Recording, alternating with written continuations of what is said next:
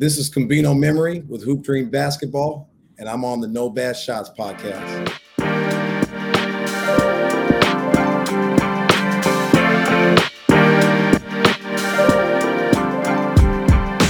All right, let's welcome to No Bad Shots. My guy, my trainer, my mentor, did everything for me growing up basketball-wise. Combino Memory. He runs AAU program in Portland. You train out of Portland still. I mean, you're well connected in the area with basketball, and I appreciate you stepping on to talk with us, man. How you doing? Pretty good. Thank you for bringing me on. I mean, you're big time now. You got like 10 podcasts. That's what everyone says, man. Everyone's saying that to me. It's not like that. I got 2, and I'm doing it, trying to make it work. You feel me? You're a natural at it, man. That's what, like, just watching how easy you just transition into it. But that's how you always talk basketball and just life. Like you know a little bit about a lot of stuff. Very little, but not kidding. Yes, very, very little. But I like to scan the horizon for all these little different things that catch my attention. It's probably a little bit of ADD too. Mm-hmm. But let's just jump right into this. So you've been entrenched in the Portland area high school basketball for how many years now? 20 years, pretty much. Going into 20 years. So you've had chances to train and coach a lot of good players. And take us back to where it started. Where did that start for you and those opportunities? Well, me playing. And that's where I got to see kind of how that model went. And like when me and Ime and Kendrick and all of us came up through with AAU, like all we had was SEI, self-enhancement. And that put together 2 teams. And if you were good enough to be one of those 20 players, they did an all-expensive, trip where they would take you to Vegas or to Phoenix. And that was your AAU for the summer. And you had to go really play well in that couple of weeks right there and prove it. And we thought like, when we get older, if we could ever do something like that, we want to like spruce it up and be able to get back. And once Ime got to the NBA, he got in his contract through Nico to do an AAU team, and that became I-5 Elite. And it was like this little stuff we'd already talked about in the past, and then it all came together there. And then you guys were one of the first groups. You know what I mean? You were kind of came on the second year, but you guys with Mose and T-Mac and Larry and all those guys, a lot of those, some of the names didn't go on, but you guys were one of the first groups. And once we opened it up, then you got the Terrences and yeah, man. I mean, it's Nigel. We can go on. There's tons of names, but that's what opened up the door. And just kind of trying to keep that Portland tradition going. We always felt like guys like Damon, helped open the door for us, and it's like our chance to pay it forward and pass it on. And so we really care a lot about seeing players move on and being able to be a part of it. It's crazy. I mean, I've seen to see where you went from to where you're at now. You got to understand how that does a number on my head. Let's start with where he started. Like scale of 1 to baby deer. Like how did Steven start off into where he is now? He got coordinated, athletic, great, high IQ for a basketball player. Take us into the details of Steven's projection.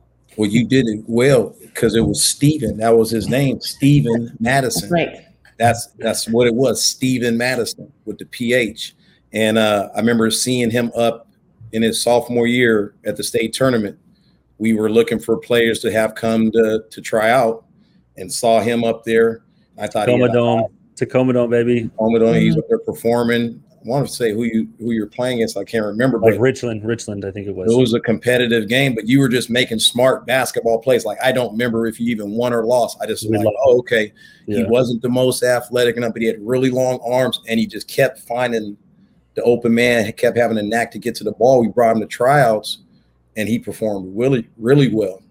But it was like a lot of baby deer. Potsy went from where he jump rope like every day to then next thing you know, he's windmilling. When he was telling me, I didn't even believe it. He's like, man, I'm dunking out. I said, man, stop lying. You can barely touch the rim. He's like, no, you don't understand. I'm dunking on people now. So like he got to really jump into real a real work ethic. I don't know what he was doing prior to meeting us, but he jumped into that. And when he jumped, he got to see like how that built his body and mind up. But he already had I think basketball IQ and conditioning are the two most powerful traits a player can have. And he had a little bit of both of those. I think a lot of the IQ, the conditioning, he was starting to find that out. But it's interesting you say that. So when you talk basketball IQ, where do players get that? Because it's hard, because I get talked to a lot about that, especially like dealing with college kids. And it's like, how do I translate my basketball IQ to a kid? It's not, that doesn't just happen. So explain where that comes from and how people develop it. Is it a really young age? Is that where it has to start, or like where does that start? Well, how one player acquires it could be different from any angle. I think somebody like you, I'm sure you're probably talking basketball with your cousins and your dad, your sisters. You're watching a lot of basketball games. Like, to me, that's the biggest way, is like just watching it. If anybody's just watching DeAndre Ayton right now, I don't care if you're a guard or a big whoever, like the way he's playing, just energetic, with high conditioning and high IQ. Like, you can learn how to play the right way. Then if you want to go to a higher scale, you look at Chris Paul. And that's a lot of, you can just mimic that. You don't even have to really know what he's doing. He's taking his time. He's ball faking before he's passing. But then passing it on to somebody, I think you got to look at from situation to situation. If we're looking at a pick and roll, how are you going to play that as a ball handler and a screener? Have you just looked at those two players, or have you looked a step further? And I'm starting to find out, 90+% of players don't look a step further than that. They're just in this moment of what to do. And I'm talking about WNBA, NBA on down. It's having a high IQ is not like, I got that. More people are athletic than they are as a high IQ player. Definitely. It's a unique skill for sure. Man. Sorry, I didn't want to interrupt you. Keep going if you have more. Extremely unique. I was just curious, with all the NBA talent that you've coached and seen make it, the coaches you've coached around that are now in the NBA, what is a determining factor? Do you see guys with just a different kind of work ethic when you're working with them? Do you see them develop it? Two-part question. Have you also seen guys that don't have a crazy great work ethic, but they still make it? And what happens to them at the next level? Yeah. I think it's a must-have to like keep your career going, to have an IQ, to just be athletic and get in there. There's lots of players I've seen do that, but I think it's always going to come back to bite you in the butt at some point in time in your career. And it's like playing with fire. You don't want to do that. I mean, just speaking candidly, he went to school and is close with a player that, I felt did that. He already had a high IQ, but Terrence Jones was somebody that, man, things came so naturally to him. Think of it as, from our perspective, we got to work for stuff. If you're a person that was highly gifted and things are easy, what's telling you to work harder?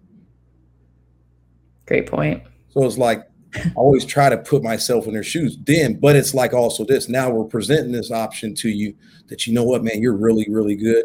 But if you did this, you could be even better. Why not take that? And so it's at that point, but I think enough things happen. Every player in their career hits adversity that hopefully wakes them up and lets them know like what's most important to focus on. It's lucky to keep moving on in your career. That's not like a given. Sometimes you can be good enough and that door doesn't open up. So I think you got to be willing to take any opportunity. But you're seeing, I believe, when it really boils down to it, conditioning and IQ are like the separators. This might not be a popular opinion, but you're telling me KD's in peak condition? Kevin Durant, peak condition. You know what I mean? Yeah. Yeah. He was really coming off the Achilles. Yeah. You think he's not? You're saying he's not, probably. Well, I think that even with that, we can say that portion, but I think that they're across the line where it's like, okay, I'm back, I'm ready. And then now, how many players really push it to the limit? but you got to also see situations like this to see where that limit was at. And I think he recognized that. I don't think he wanted to shoot a turnaround with 8-9 seconds left. No, definitely not. When you played against Ime in his prime, when he's in attack mode, is he settling for something like that? He's going down your throat, pushing the ball down the floor, you know? He's getting a layup. And he's going to turn around and pressure you full court. Yeah, exactly. Do you understand that? And then get the rebound on that in. And so you got to find out where these walls are at to know to go past them. And I think that like a player like Kevin Durant, he's not going to exceed that because he's just saw that wall. Most players, once they see it, they're done. They don't want to go near that again. Why do you think that, though? Just because they're just in a comfort zone? Potentially, yeah. That's why I study a guy like David Goggins. Talk about taking people's souls and stuff. It's like, well, these guys, this is another human on our planet. This isn't like an alien. So if he can make those choices and different stuff, like, well, what about us? And that's an athletic pursuit and a lot of stuff he's doing with his ultra marathons and stuff. And if we could take little pieces from here and there to help us be the greatest of what we could be, you got football players that probably study basketball players. I know me as a basketball coach, I study football coaches. There's different ways you can continue to improve, and you got to be willing to be open-minded. How many people read books, Potsy? A lot. How many books? This class? Oh, you're talking about athletes. I thought everybody just say everybody in general. Probably not a lot. Especially not in college. Yeah, or high school. Yeah, nowadays for sure. And this is crazy because you were always someone at a young age that were giving us articles, giving us books to read, giving us things about, hey, this is how this person trains. This is like, I'll never forget. I don't know where we were, but we were on a plane. You handed us a thing about Chris Paul and how he leads his team, how he'll yell at you, how players have to accept it. And that's at a young age. And that was a lot different. It's a lot of different things that we were reading at that age than I feel like most AAU teams and most high schoolers are doing. It's interesting. Yeah. We're only in our own world. How would I know what they're doing in Ohio? I can read some of that stuff and go, oh, I heard they did 1,000 jump ropes. I mean, you guys got to do 1,500, Potsy. You get what I'm saying? Yeah, exactly. Unless we're there, we just do. But now that we've been around it, and this might come back to part of your question like earlier, Alyssa, because now we got some of these people like Ime and these guys are in these positions, but it's like, as we started to be around the game for so long, I'll be honest, I started to figure out, man, people really don't work that hard. Like, whoa, it's a lot of talent. It's just talent, a lot of talent. Whoa. I'd be like, we're just from little Portland, Oregon. We're not like New York. Like, man, we work harder here. It's like, he's from this dude from Prairie, Salmon Creek. Like, think of what that sounds like. That's not wrong, Salmon Creek. Yeah. It's not tough. But you got to see what real, authentic basketball is like, no matter what. And you go, how's that? Well, look at where people ended up at. You can't do fake basketball and end up at the real deal, you know? It's very true. I'm curious, since you've been training for a long time, I've always been interested. There's trainers in my area that will say that you can't coach kids the same. Kids aren't willing to maybe push themselves to a certain extent. Do you think that's true? Or do you think there are kids that are outliers? Like, is this generation any less mentally tough or, than 5, 10, 15 years ago? I don't want to be that old man that takes that other stance. I think part of the issue is maybe us on this end that we go they're different. I just do my best to coach this group in 2021 the way I did Potsy in 2008 and 2009 and challenge them. And that's what most of us coaches on this end don't do to the players. If it was a consistent challenge, where are they going to hide and go to next? You get what I'm saying? Players transferring or doing that stuff, or I'm going to go to this AAU program. And so I can only look from my point of view. I challenge kids when they come in the gym, but where I'm not going to have 50 kids in my gym because people have options now. So I believe players can be challenged now.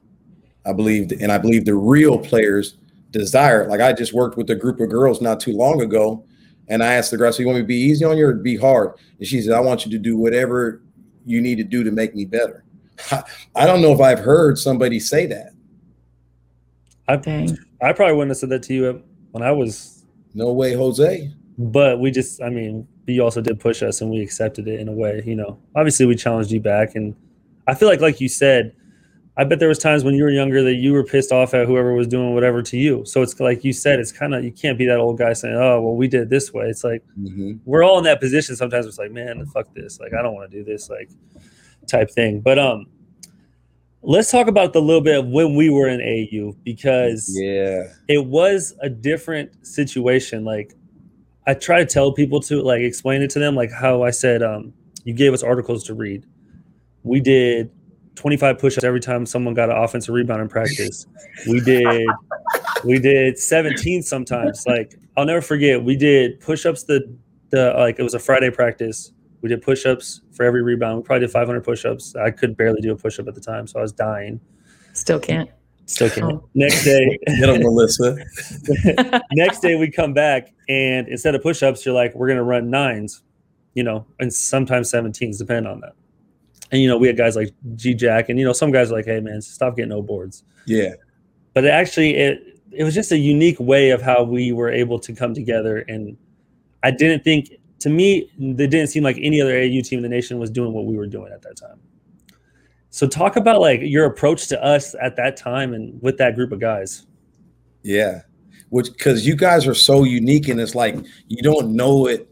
I can see you guys are talented, but even above that, just even your personalities, the way you guys all click together, all that different stuff. But all you guys in your own right had a little bit of, like, alpha male or ability to kind of take over and do what you needed to do. I just knew I needed to keep, like, we're saying your talent's up here. I got to keep the challenge up here and just keeping it in front of you. And I really, because I know how good Kendrick was with us together. So I didn't care about being the bad guy. That's our assistant coach, Kendrick Williams. He runs our. Go ahead. Just so people who are listening, frame of reference, what are recognizable names on the team, Stephen? Like, we had Terrence Jones, who played for the Kentucky Wildcats, played for the Houston Rockets. We had Stephen Holt, played at St. Mary's, and now he plays professional many years. Just was in Romania last year. Yeah, we had Jordan Rayleigh, played at Washington State. We had Mike Lunan, right? He played tight end at Yale football. We had Kenneth Acker, who played football at SMU, then played in the NFL. We had Antoine Hosley, who played Division I, Division II, plays in Europe. Garrett Jackson, who played at USC, transferred to St. Mary's, played in Australia. Now he's on assistant coach at the Spurs. Who else did we have? We had I'm blanking. We only were like 8. Tony Holton. Yeah, Tony Holton. Played at Concordia, Division II school, all-time winningest player there, leads the school in steals, now works at White and Kennedy, which does all the advertising for Nike. Yeah. Wow. And Terrence Ross was part of our team for a little bit, ended up not playing, which is crazy how he is where he is, because his road to where he's at is unbelievable. But yeah, we were definitely a really talented team, probably top 10 team in the nation. So that's definitely top 10, guaranteed. So yeah, so back to what you're saying, just kind of give people a frame of reference of our team and, you know, our success for sure. Yeah. And just keeping the challenge in front of you guys. I didn't really care if you didn't like me. Like, that's true. It was, that's very true though, because I feel like that's a really big problem now. Is like being likable. Is like really, I don't know if it's the coaches that a lot of guys just want to be likable. I don't. But like, he definitely didn't want to be liked. He didn't want to be liked. I tell you that. I mean, for real, like you guys could, you know, I know how young guys would go, man, he thinks he's whatever. You guys go have your thought process. Me, I just didn't care. I just knew that we keeping this challenge in front of you guys can get better. And if we could keep winning, you can see how that works. Once we got into July, it took a life of its own. We could kind of at that point step back. The machine was going. And we won a couple tournaments early in April. We went down to Little Rock. I think we went to Elite 8 there. But in my mind, we're underachieving. We're in the Elite 8 out of like 350 teams, 500 teams. Then we go to King of in Akron, LeBron's tournament, the King James tournament. We went Elite 8 there. Then we come back. We win the Rose City Showcase. or no. Final Four of Memorial Day. Yep. Where we played down there, then win Rose City Showcase. And then we get to July. It's like, I think we had enough challenges. It just took you guys just really, man, we won the tournament in Vegas, center stage, go to Phoenix. So that's 9 games we won in Vegas. Then we go to Phoenix, losing Elite 8 there, but we won 12. I remember being really upset and then like had to pause and go, man, these guys just went like a week and a half winning games, like not just winning and playing like the championship game. We played like 5 games in that same day. Yeah.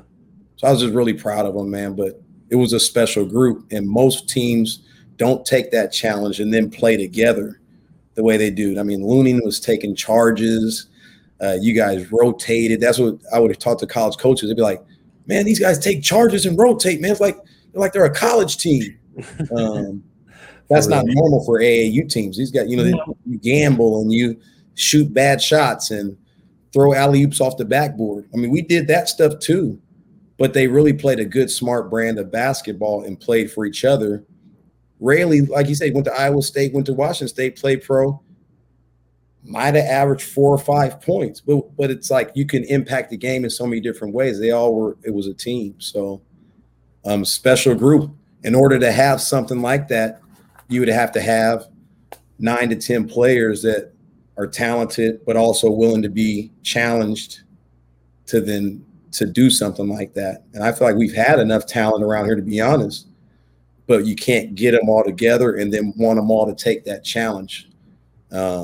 Maybe 1 or 2 will, but not a whole group. So that's what made you guys special. I know a big goal for coaches is getting your guys to play at the next level, or to continue what they're doing and to continue to have passion for playing basketball. I would totally regret not asking you what just happened the last year with COVID, these guys not getting a chance to play in front of colleges, and maybe some guys that you thought could have had the best, summer of their lives and maybe gotten a scholarship somewhere. What happened to the kids in your program and the kids that you saw across Portland and the country? What is, I guess, the status of that, and is it going to affect them for a couple years? Yeah, well, I don't do any AAU now. I'm connected to it through Kendrick Williams, who helped us start I-5, but he now is the director of Rose City Rebels, which is the Nike EYBL team out here. So there's a lot of kids that didn't get to play AAU, kids that I worked with Hoop Dreams that didn't get to do stuff, but my challenge to them was at this time, this is a chance for you to open up and be more proactive. The coaches can't come see you. So now you got to present whatever you need to present to them from your game film from during the past season. And I kept trying to challenge players to do that. Some took me up on it, and those players got multiple offers just from doing that, from contacting coaches. But probably 90+% of them didn't take me up on it because of that nervousness and all that, because it was different. But my thing was, you can't go play AAU now. So you can't get it the normal way you're supposed to get it. So I know that maybe, think about it, Potsy, you're getting contacted by tons of D1. But then if I'm going, you're not going to play AAU this year and you want to go somewhere, hey, you need to contact 25 schools a day. Here, you know what? I'm even going to provide the numbers for you and the email addresses, but you need to contact 25 of these guys a day. That would have been rough for me. It would have been rough for me for sure. And especially how I was, nervousness, and then awkwardness, and even just talking to coaches at that time was tough for me. So I know for sure I wouldn't have done that. And you're well a recruitable athlete. That's what I'm trying to make the point. Exactly. He's a D1 guy. He's a guy that's an all-league guy, a player of the year guy. So a second all-time in the league? Where are you at? Yeah, third. You, Vic, Vic and then me. But that is interesting that you bring that up, because it is such a different time. Even being a JUCO coach now, it's you got to send it out. We can't go see you. I mean, the high school seasons are scrunched into 3 weeks, 4 weeks. Well, you as a college coach, Potsy, if you got, let's say, 2 players, one, you think he's good enough, but you kind of reach out to him. He never really reached out to you. You got this other player, and he just hits you with something once a week. Boom. How you doing, coach, man? Sorry I didn't catch you. I just want to leave you a message, man. I'm out here just got my workout done. Just got done playing against these college guys. I'm in high school. You know, I mean, whatever. You hear the energy. Here, I just sent you a game film. Here, my buddy was recording this. Dan Dickow, and you know what I mean, like some of the people who were up there playing, and you see, whoa, man. I just think the energy of a person being a go-getter, and here's the example I use. It's not a basketball one. I go, well, man, think about Eminem being 17 years old and having to fly across the country to go and sit in the studio with Dr. Dre. Oh my God. Level of nervousness, level of all that stuff. Yeah. And even if you do what you do, and he goes like this, pow, hits the beat. Come on, I want to, you know, he's waiting for you to hear something. And you know what Eminem does? He comes out and goes, my name is, my name is, stop it. Oh, we got a hit already. Exactly. But that's doing what you naturally do. Why is that? Because I think that he was just sitting there and had notepad after notepad after notepad where he was writing, and it's like, they're ready. That's why I think the 8 Mile is a vignette of him showing you, man, this is what I really lived. If you put a battle or something, I was ready. Yeah, I was ready because I trained. He practiced. He rehearsed. But how many guys do you think are like that? Because even like I said, how many of those guys have came through even your program of? I mean, I can think of a few that I even was with, like someone like Nigel Williams-Goss. That's someone that is exactly like that. Like, if he had to hit up 100 coaches a day, he would have definitely done that. Like that was even being one of the top dudes. That's what's crazy. Yeah, exactly. Even being one of the top dudes in the nation at that time. But like, how many of those guys do you even get? It's like, it seems like a rare breed. No, and I get that. I just think that you have to, about your approach, have to have some go-getter to you. I'm not saying you're going to get the Eminem home run and all this stuff, but you can't tell me, man, I want to go to college. Okay, I need you to hit these coaches. Come on, bro. You want me to hit the coaches? They supposed to recruit me. I mean, that's almost like what you're saying in layman's terms. Yeah. So I'm going, okay, well, there's no AAU. They can't see you. Yeah. So do you want to play? Yeah, I want to play. Contact them. Because 10 other kids aren't contacting them. And those 10 other kids might be better too. They might be better. The 10 other kids might be better. But if you contact them, you might get that shot. I think that this, like, we could go to any walk of life and show this example. Yeah. Do you get what I'm saying? It's Very like, it's true. not usually the best. Man, he might not like me saying this, or maybe he will, but Ime was that guy. Yeah. There was a lot of guys more talented in our era of basketball than Ime. Ime is like the best. Let's keep knocking on the door. Boom, boom. You're not going to open it? Okay. Like, I'm Andy Dufresne, you know, from Shawshank Redemption. I'm just going to keep writing a letter to eventually, here's the money. Don't never write us again. Well, he got what he wanted. We got to build a library. Yeah. So I'm not saying be spelled, but just continuing to not stop. That's what'll get a lot of people to where they want. So it's like, that's the stuff I'm trying to teach people, not as much as some of the other stuff. If we can get you going down that road, like, that's like actively learning, actively pursuing learning or being better. Persistence is so huge. So the other thing that reminds me of is really, really important is confidence. And I think for me, it was something that my coach believed in me before I did. And like, pulling that out of a player is so hard.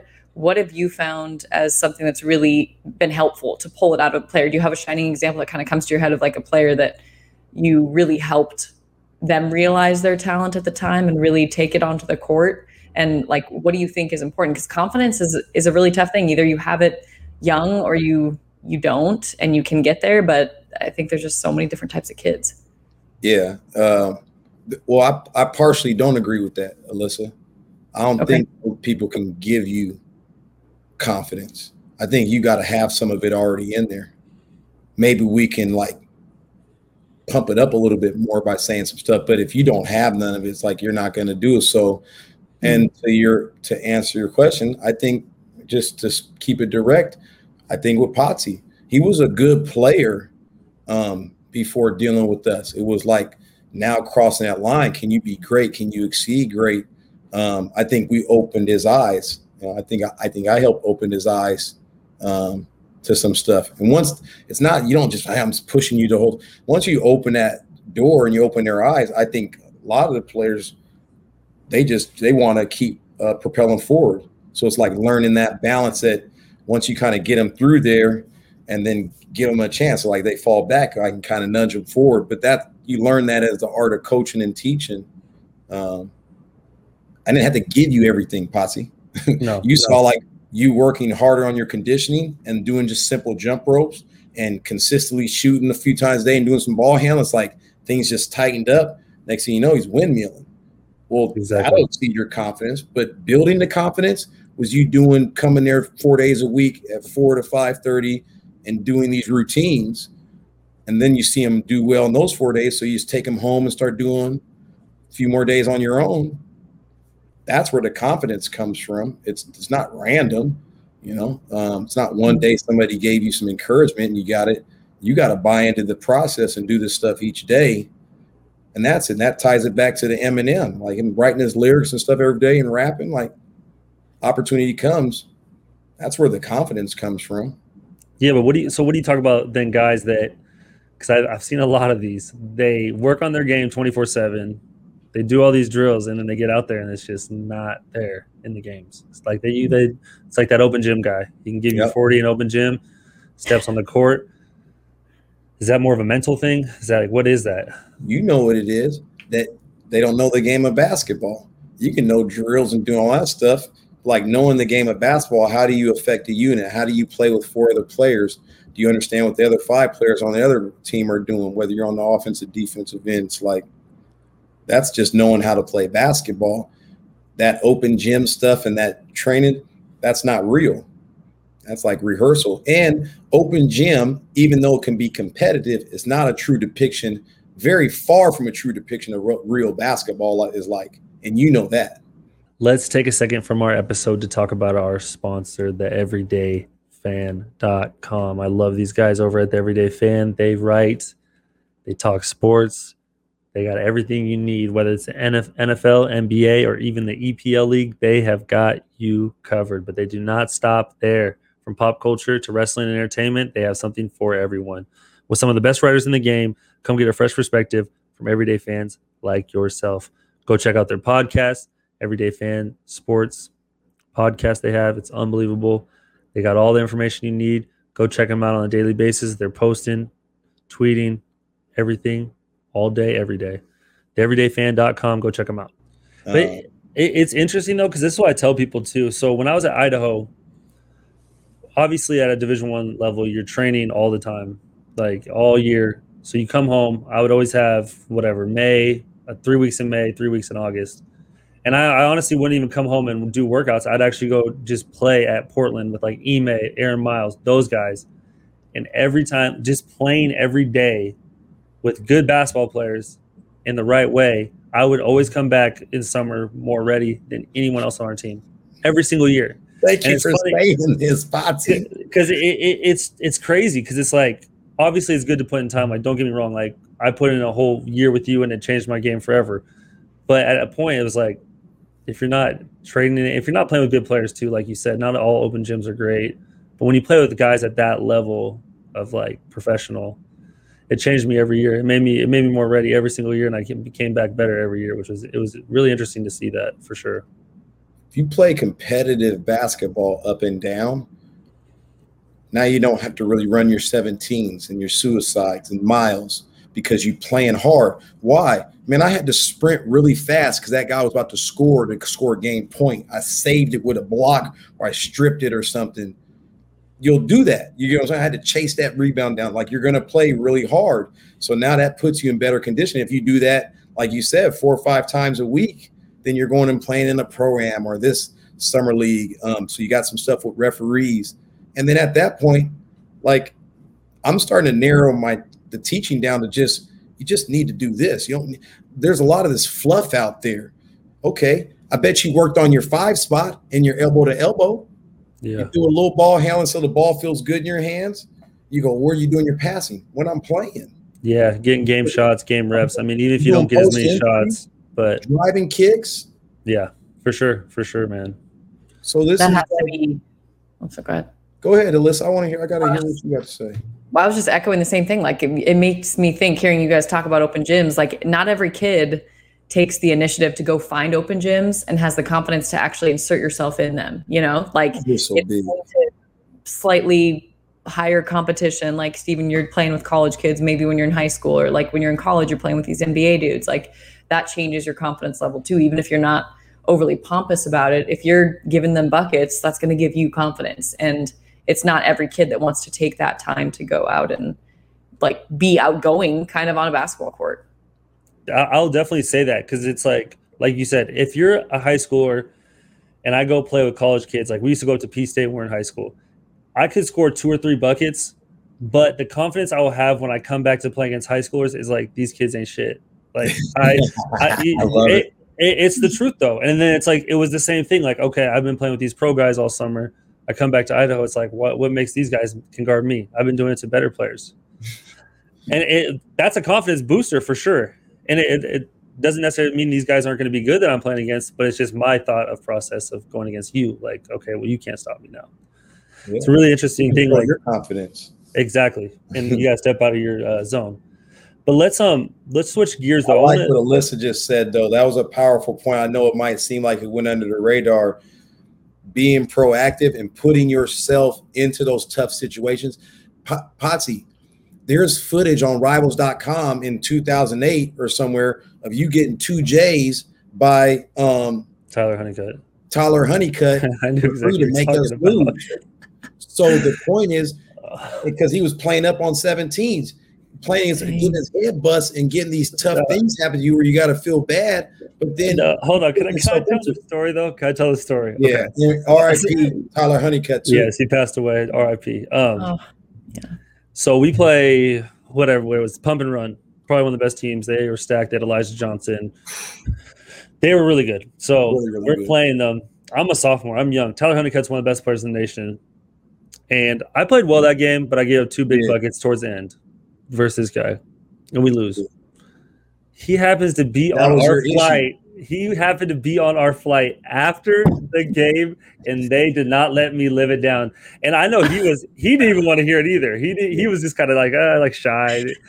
Ime and you were just like, oh, you busted his ass. He's literally sitting like a row behind us. Dude right there. You see that guy right there? That's the one you hit him like this. You hit him in the face. It was on Rivals. He was doing this to me. And I'm a sophomore in high school. Lives on the internet. For real. Oh, that's funny. He was out there like contesting the shot. And it's like, and we used to scream, get your hands up, all the time. Oh, but man. Him learning that lesson brought him back in his junior year, being the Tyler Honeycutt to some other young guy or even a guy his grade. Yeah. Taking those punches for things sure. in the chin. Yeah, man. Like you were that proactivity and putting yourself out there. That's a big one. And not a lot of people do that and going and finding open gyms. They want to ask me, go find it. You can get on, there's probably an app you can find that has open gyms or something. Like, get out my face. 24-hour fitness, LA Fitness, go. And the more you go to, the more connections you have to other ones. Like, it's just a network, completely a network. You talked about wanting to shift gears. Drop them down. I'm preaching. Yeah, You're preaching out here. It's all you. I am curious I want your opinion on the one-time transfer rule within college athletics and how you think it's going to affect kids thinking, as Steven and I talked about it, like kids thinking the grass is always going to be greener on the other side where you are. If you're not getting what you want here, you can get it at the next school, and how that doesn't get tiring, I guess, for coaches, because you have that unique coach mindset. How does that not get like exhausting for coaches thinking like, I could recruit this guy, spend my whole 4th of July only worried about this one dude wasting my vacation, then 2 years from now he's going to be leaving to another school. Like, I put so much time into him, he could be gone. Yeah, it is exhausting. I mean, I've seen what that's like just from the AAU perspective, where people can come in and come out. But at the end of the day, I think it ends up still same thing. There's something that player is leaving or running from. It's not like that coach was a bad coach. It's something they're running from that's internal that they need to fix. And you can go to this next spot and that next spot, but it's still with you. So now, we made it pro. You're going to have to figure it out here, probably even times 10. Like, you would have rather figured it out freshman year in college or in high school, but now because you're figuring out there's so much more weight attached to this.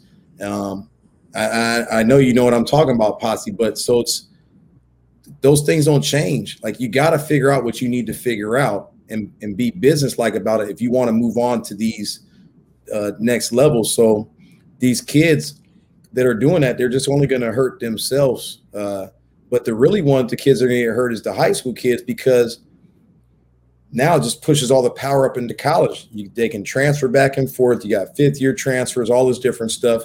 And especially in this year in particular, because all the players this past year didn't have to use their year. It was just a free year. So most everybody's coming back. So now you got the players that are still coming out of high school that are, hence me saying, you better be being really proactive, because you're just the lowest on the totem pole. Like, they don't even need to worry about you right now, which, I mean, I don't want somebody to say, hey, you don't matter, or you're nothing because you're a high school kid. Like, these kids still want to move on, but this is the way they got to do it. But what does it teach them? Tough-minded, being proactive, being resilient, being able to speak up for themselves. Closed mouth don't get fed, whatever. We can keep going on and on. So it's not like you're like, I'm losing because I had to call the coaches or but I hope Potsy had that situation come to him. Remember? Yeah. The Utah deal? Yeah, I've talked about it with people before. I don't know if I talked about this. Yeah, I think I did talk about this of, potentially transferring after my freshman year. And I got hesitant of it. I was like, like I tell guys now, like, you're starting from the bottom again. That was my biggest thing. Was like, I already went through a whole year of training. I already built trust in my coach. I knew I was going to be getting as many shots as I wanted the next year.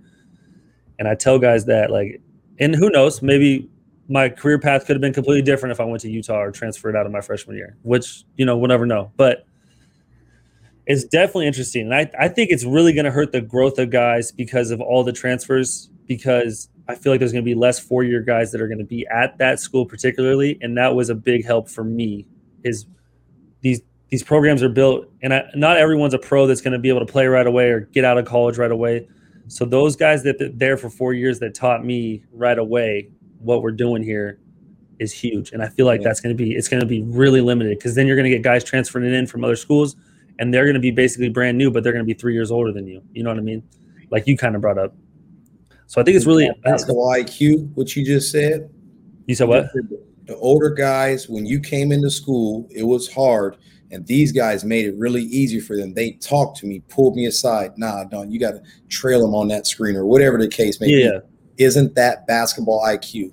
Yeah, definitely. And you're not going to get that, especially because when you have a guy transferring in that's brand new, you guys are fighting for the same minutes. When you're coming into a situation where a guy's been in this place for 4 years, he's not worried about what's going on with you. He's worried about, making sure we win and making sure you grow. But that's where the problem is going to come in. And then now you throw on top of it the name, image, likeliness with the money. It's going to make everything way different. So give us your thoughts on that. And are you like going to try to prepare your guys for this? Like guys that you train, are you going to try to prepare them to like take advantage of their brand? Yeah, why not? I think that this is the world we live in. Yeah, like I just was telling myself, I got to like get my study on. I got to get this right, because I would love to help players go down that road to take. This is the world we live in now. But like Potsy said, if that you got all these kids transferring around, you don't got any chemistry. It's really hard to develop a camaraderie. Who you playing for? Like, but yeah, the name, image, likeness. I think it's fresh, but it is going to present an issue or a problem, and that's going to have to be on the coach to monitor all that stuff, just like with cell phones, just like with social media. But the social media is going to help a lot of these players. Oh yeah, make good money, and it won't even matter now if you're the best player or the worst player, which could still cause some issues. Yeah, but you say issues, but that's already happening, and people don't realize like the money is already happening in college basketball. These guys are getting money under the table. It's known. It's coming out way more. I think that's why NCAA wanted to push this along faster, so we don't have these huge investigations of the Kansases, the Arizonas. Yeah. But these guys already know that's going on, but now it's just going to be more public. So now, as a player, it should motivate you. Like I saw the Oregon football coach came out with a huge long thing. I don't know if you saw that, Bino. He talked about it, like basically saying Cristobal, the head coach of Oregon, was basically saying like, it's going to cause issues with these guys. you know, because a lot of there's, especially in football, the top guys are going to get a bunch of money, and the rest of the guys are not. But it just brings you to that pro life right away. And you have to realize, but is it going to be able for these 18-year-olds, their mindsets? It should motivate you. Like he said, no matter what, your game has to be at its best because you're going to get the more money now. But like, there's going to be some crash and burns for sure. I definitely know that's coming. You said it just accelerates things. It's like almost like the AAU in college or something. You get what I'm saying? Like, it's like younger AAU has accelerated the process. So now that you got teams that are second, third, fourth, fifth, sixth grade, it's like it speeds that process. Now the middle school teams feel like they think they high school. Once you're in high school, they already think they're college or something. Like, do you get what I'm saying? Like, it's just accelerated things so fast. So it's only right now, but with the money being thrown out there, if your head's not on straight, it don't matter that you're a basketball player, football player, how good you are. If your head's not on straight, like Alyssa said, you're about to crash and burn really bad, but you'll just learn that lesson earlier, now being richer than you would have been at 18 than before. But it could be one of those really bad lessons because it's just like being in the pros. When you got all that money, you're in one context, like this is your life, and then you get thrusted over here. But what is your context now? Yeah. Right. You know what I'm saying? It's true. I think it's going to be a reality jolt for sure. And the cool part is that it will help like the non-revenue sports, you know, like a lot of the female sports are going to get female athletes that have these huge social media followings that can make money, you know, and that's fantastic. But I also worry about, you know, are we focused too much on our brand and our image? Like, are we too focused internally rather than on the team? Because, you know, social media is the biggest thing. Like, I'm not going to mess around if I'm a company with a kid with maybe 1,000 followers, you know, like you're going to go for the Jalen Suggs or the Chet Holmgrens or like the, you know, I feel like it's going to put a heavy emphasis on what you decide to share with the world. But yeah, it's going to be like business, like like the Kardashian or whoever these people get paid per post. But then now, like you just said, I haven't followed her game as much this year, but like deep down, I kind of feel like, what's her name? Where's she at? She plays for the Stars, the Las Vegas Stars. She's been doing a lot of modeling and stuff lately. Oh, the Cambridge? Las Vegas. Cambridge. Like Cambridge. talented and stuff, but it's like, yeah, you know, it's almost kind of like when Shaq was rapping in the middle of the season. Like, I'm not taking nothing when she's really talented, but it's like you start seeing, like, I feel like I see a lot of the modeling now. You don't want that to take away from like what you're here from. I'm not saying that that's wrong. Like, once you get focused on one thing, now that you start making money in these other areas and you, like you said, building the brand. But we're talking more from a college perspective. Once you're a grown adult, once you're a pro, you do what you do. Like, I just you don't have to go to class. You don't have to do all the using that as a framework because you're going to have. I want to talk about the women. I'm big on women's basketball right now. I think that is the shit. I think they're going to change the game. Like, you see it right now. It's just like people not deciding, I'm just not going to watch that. For what reason? This is in the fabric of basketball, and women's basketball is some of the highest IQ basketball, period. I'm telling you, get your doggone hands up, Potsy, and you watch UConn, it's like they go to sleep with their hands up. You know, it's like they do it 100%. They're not doing it like 50%. What is that? Are they just born with something different? Well, it's interesting. So we kind of talked about this on the phone the other day. Someone that you trained a lot, someone I played with, Mike Mosier, who was he was a player development for the Mavs, took a coaching job as a women assistant at Oregon, and kind of we talked about how the things that he was dealing with in the NBA players to now switching to women's. Like, talk about that transition for him and the difference in it. Yeah, well, it's like tying to kind of what we were talking about earlier, but he loves basketball. Everybody don't just love basketball, but he wants to teach, and he's giving information. And he's like, these guys at the NBA, they just pick and choose if they want to hear it. And it's like, he goes, I just don't like this that situation where I want it to be where if I'm trying to help and teach you, that you're taking the information from what I've heard, because I haven't coached women's basketball in college, but the women listen. And he's like, man, it's been wonderful since he's been there. He's like, just with the player development or anything. And he's already landed like 3 players recruiting. I just said he's been there like 2 months. He's at Oregon. Is he with Kelly? Yeah, he's like Kelly Graves. Yeah. Yes. Wow, I'm excited to see what they do. Well, he sought him out, and that's the thing. I said, Mose. He's like, I might go to DePaul with Stubbs as an administrative assistant. I said, man, you're tripping. This dude just hit you, and you need to go coach basketball as an assistant coach, be a coach, and go there. And now he's there. This dude's landed like 3 players. I go, Mose, that's not normal. I just need you to understand that as a coach, being there just period, it's not normal to land 3 players in a summer. You just got there. You just got there, man. He doesn't even have his roots there yet. Like, that's incredible. But it's not stuff that I would doubt in him. You know, there's bias where I've been around him and see it, but just to give him perspective. But he's just like, man, he just enjoys it. Shoot, my man Iran just hit me the other day because he had a job with Hawaii. Like, wanted to talk to Mosey about potentially taking that. Like, you know, one of them things right now. I said, man, I'm content. I said, man, sit your butt down and coach these girls like you're trying to win a national championship right now. All that other stuff will take care of itself, man. Yeah, for and sure. That's the problem too. People trying to, grass is greener. Yeah. I'm glad you stayed at Idaho, Potsy. Yeah, for sure. Never would have known Alyssa.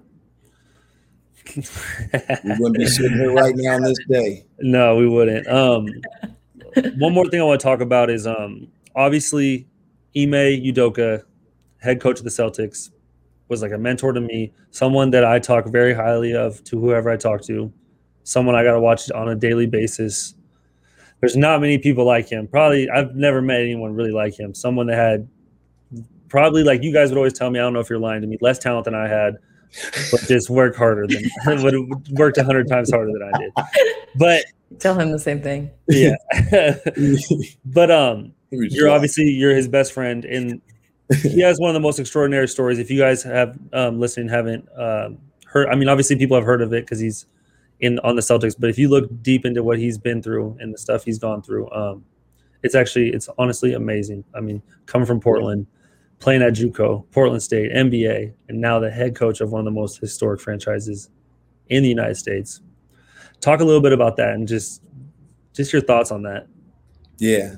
Well, I mean, shoot, man, Ime used to come to school every day with hoop shorts, a cutoff T-shirt, and a fatigue jacket with his big afro in high school. And that's what he walked to school every day. And you're like, why is that? Because he's ready to throw that dang on jacket off and play.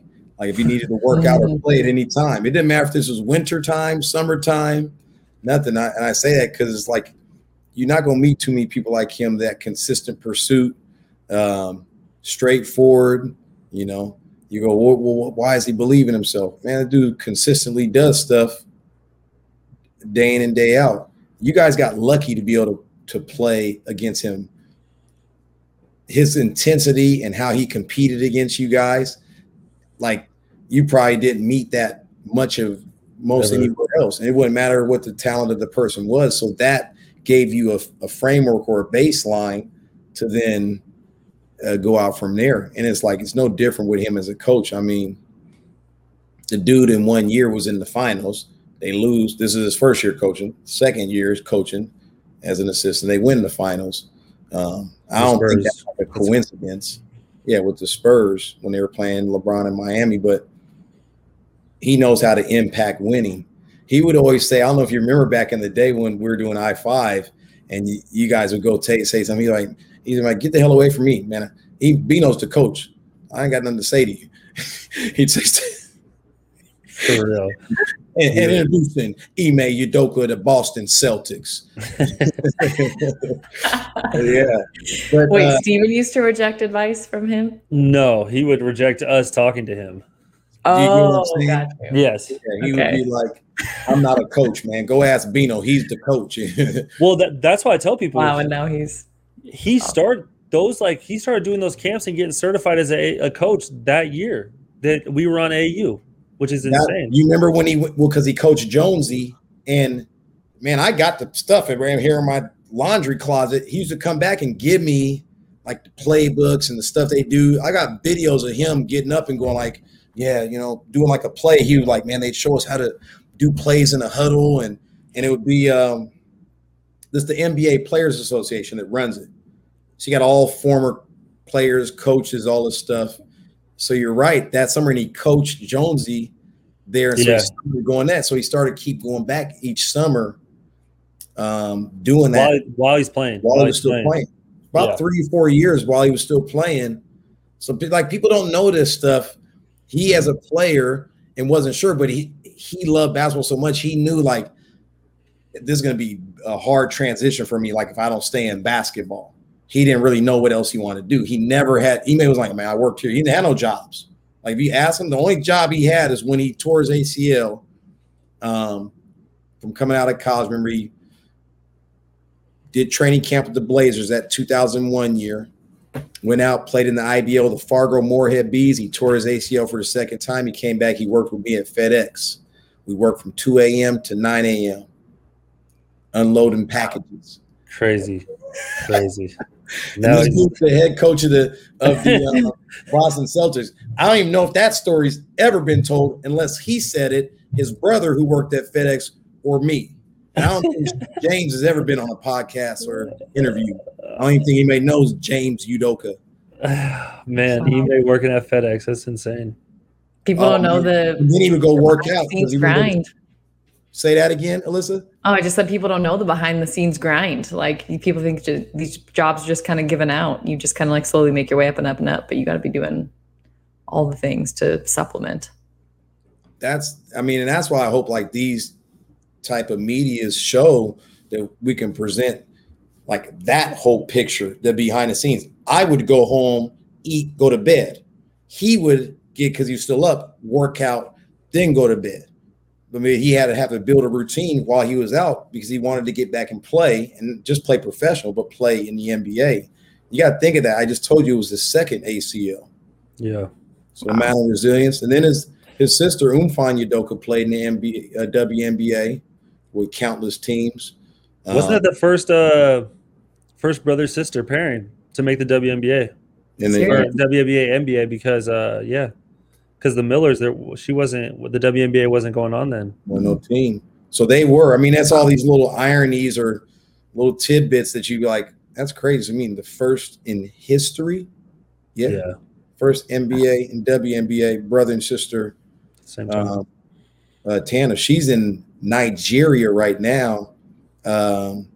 She works for like the Nigerian Basketball Federation. She played in the Athens Olympics in 2004. I think led the Olympics in scoring, second in the rebounds to Lauren Jackson. But this was back then. But she is now like an executive member in the Nigerian Basketball Federation. I think helping prepare them for the girls for the Olympics. She's feisty. She tell her. So Ime couldn't make her tournament in Akron. And we had an early morning game. The guys didn't get up and did not. I actually showed up to play. Me and Garrett did. We both had like. Oh, you balled that game. I had like 30 or something. But half our team didn't. She was in the crowd, and she came after the game and said, take their per diem away. Don't give them any food money, nothing. Yeah, she said a lot of different words we might be able to share. Yeah, she said a bunch of different words. He talks like a sailor. Version. Oh yeah, she was honest, and I'm sitting there like, oh damn, I played hard. Like these dudes just didn't wake up for an 8 a.m. game. We lost the team we probably shouldn't have lost to. It was King James too, and they didn't win nothing that year. Yeah, but yeah, she took our money away from. We had to beg to get it back. Get Ime. She was in charge of the funds. At that time, well, she was just there because Ime couldn't be there. He's playing, so she was kind of like the head of the team. Whatever she said, when I was going with, I wasn't going to fight it. That was more money for us to get steaks. So I was like, yeah, take their damn per diem. They didn't win anyways, man. We're out here in Akron for an extra day. That's awesome. Akron. Like Fantasy land. Yeah, at least we're going to be playing, but no, we're not playing. Remember, I told Potsy, man, you made us stay an extra day in Vegas without playing because you decided to cuss out the lady. Oh, man. Foul, make us lose in the bracket play. That's probably my only technical of my life, and it was the worst time technical. Cussed out a ref? No, I was on the baseline. I said, what the and lady ref, too. Oh, she's like, I'm not taking that. Security had to get wild up in there. People were not happy. Yeah, Ime was mad. Dom was mad. They were holding them back, police, security, because we lost by ref. We were up by 20 at halftime and lost by like 5 or something because of all those free throws and stuff. And I told Potts, man, you still owe me like $475 from that tournament fee because we were supposed to move on in bracket play and you made us lose on purpose. On purpose. Control your attitude. Such an anger management problem over here with this guy. Last opportunity for any other embarrassing Steven Pozzarella stories.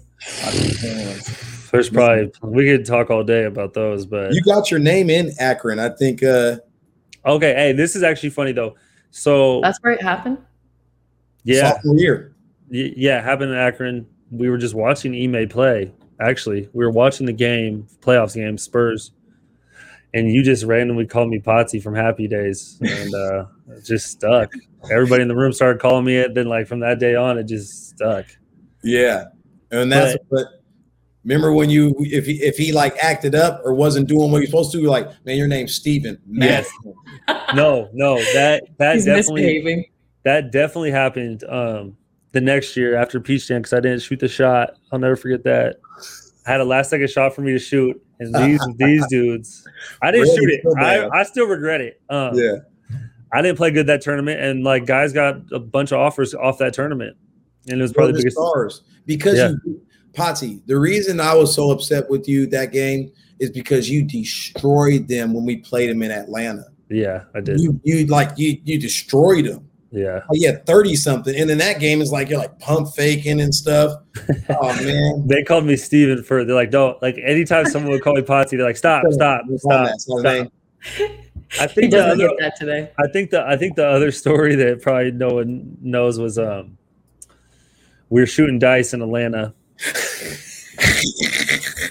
So always a good start to a story. We were gambling and I lost my money. I don't know if it was to Ime or somebody. I lost it to somebody, and I had like a prepaid card that my parents gave it to me, and I exchanged it for cash to shoot dice with. And then the whole I lost it all. I had to take everyone's bags to the car to pay off my debt, and then we took everybody to the movie theaters on me because Ime won all the money, and he's like, "This is on Potsy." Everybody on his card, and then everybody brought their bags down and just set them there, and I had to load them up because I owed like $20. He's like, "All right, $1 a bag." Oh my gosh! I just told that story to T-Mac today. He was with us and my buddy Jamil. I told that story. I was like, "Man, we went to go see Next Day Air on You." Oh yes, we went to the movies too. Mike Epps. He was like, "We're gonna go to the movies and then have Potsy take care of the bags.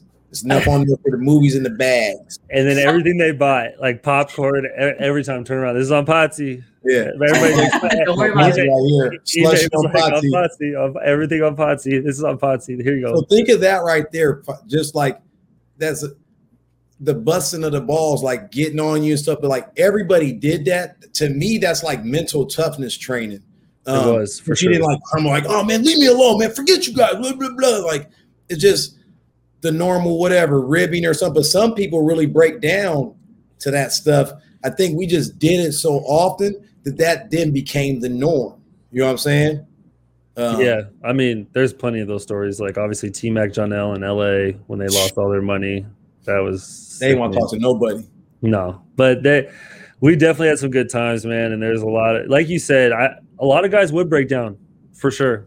And I've seen it personally with guys. You say, because I get used to it as a person, like, you throw jabs at people and they just don't take it the same way. Yep. They get real defensive and it's like, man, it's not about that. It's like, that's not where I'm not even in that world. What are you talking about right now, man? Yeah, exactly. But I'm just joking. But I don't want to say that. Yeah. I would definitely characterize you as humble, Stephen, like someone who can take a joke really well. And it's like really fun to make fun of you because you take the joke so well. Yeah, because of these guys. Because I just sit there and took it for friggin' 3 years for sure. Last question from me. Yeah. More so because I love picking coaches' brains. What's the like most recent thing that's kind of like inspiring you, or like the thing that you're thinking about more often and like waking up and thinking about, and like improving, other than like, I'm definitely gonna be listening to some Eminem and like jump roping every day after this podcast. What other things are you thinking of right now that are motivating you? Well, it's like something that's been a Rubik's Cube for me the past few years. Like I said, I'm just trying to narrow down, and through the pandemic, it really accelerated it. What do players have to learn? What are the most important things? Because there's so much fluff out there. And do they need to learn skill? Yeah. But I think even prior to skill, we need to learn conditioning and basketball IQ. I feel like the way it goes is it omits those, and you go right to the skill, and not even basic skill. You go to advanced skill, which further confuses you.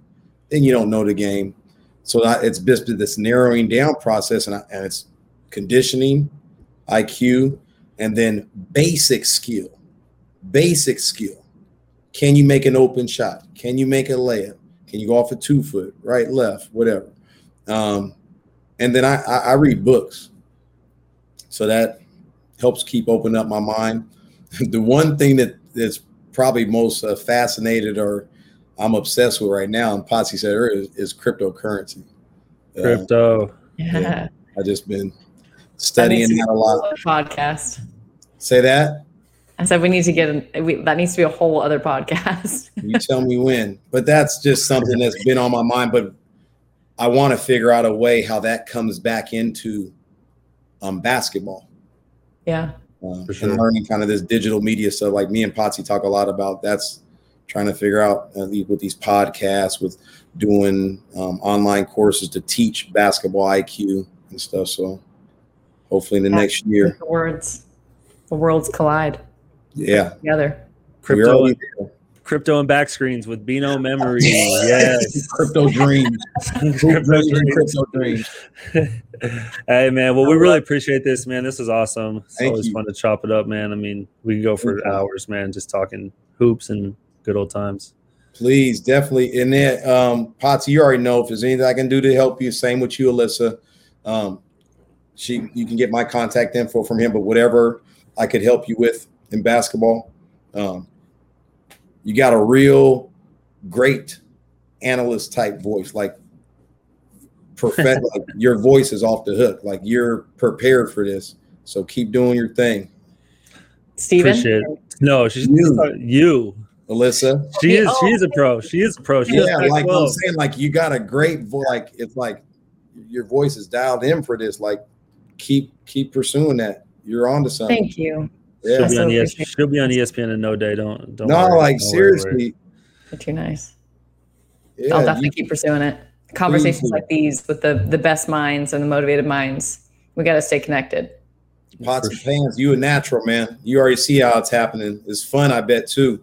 Oh yeah, it's definitely fun to talk a bunch of shit and talk something real. Hey, Potsy fans, Potsarella, Potsy. So we appreciate your it, time. man. You guys. Anything you need, man. You already know what time it is.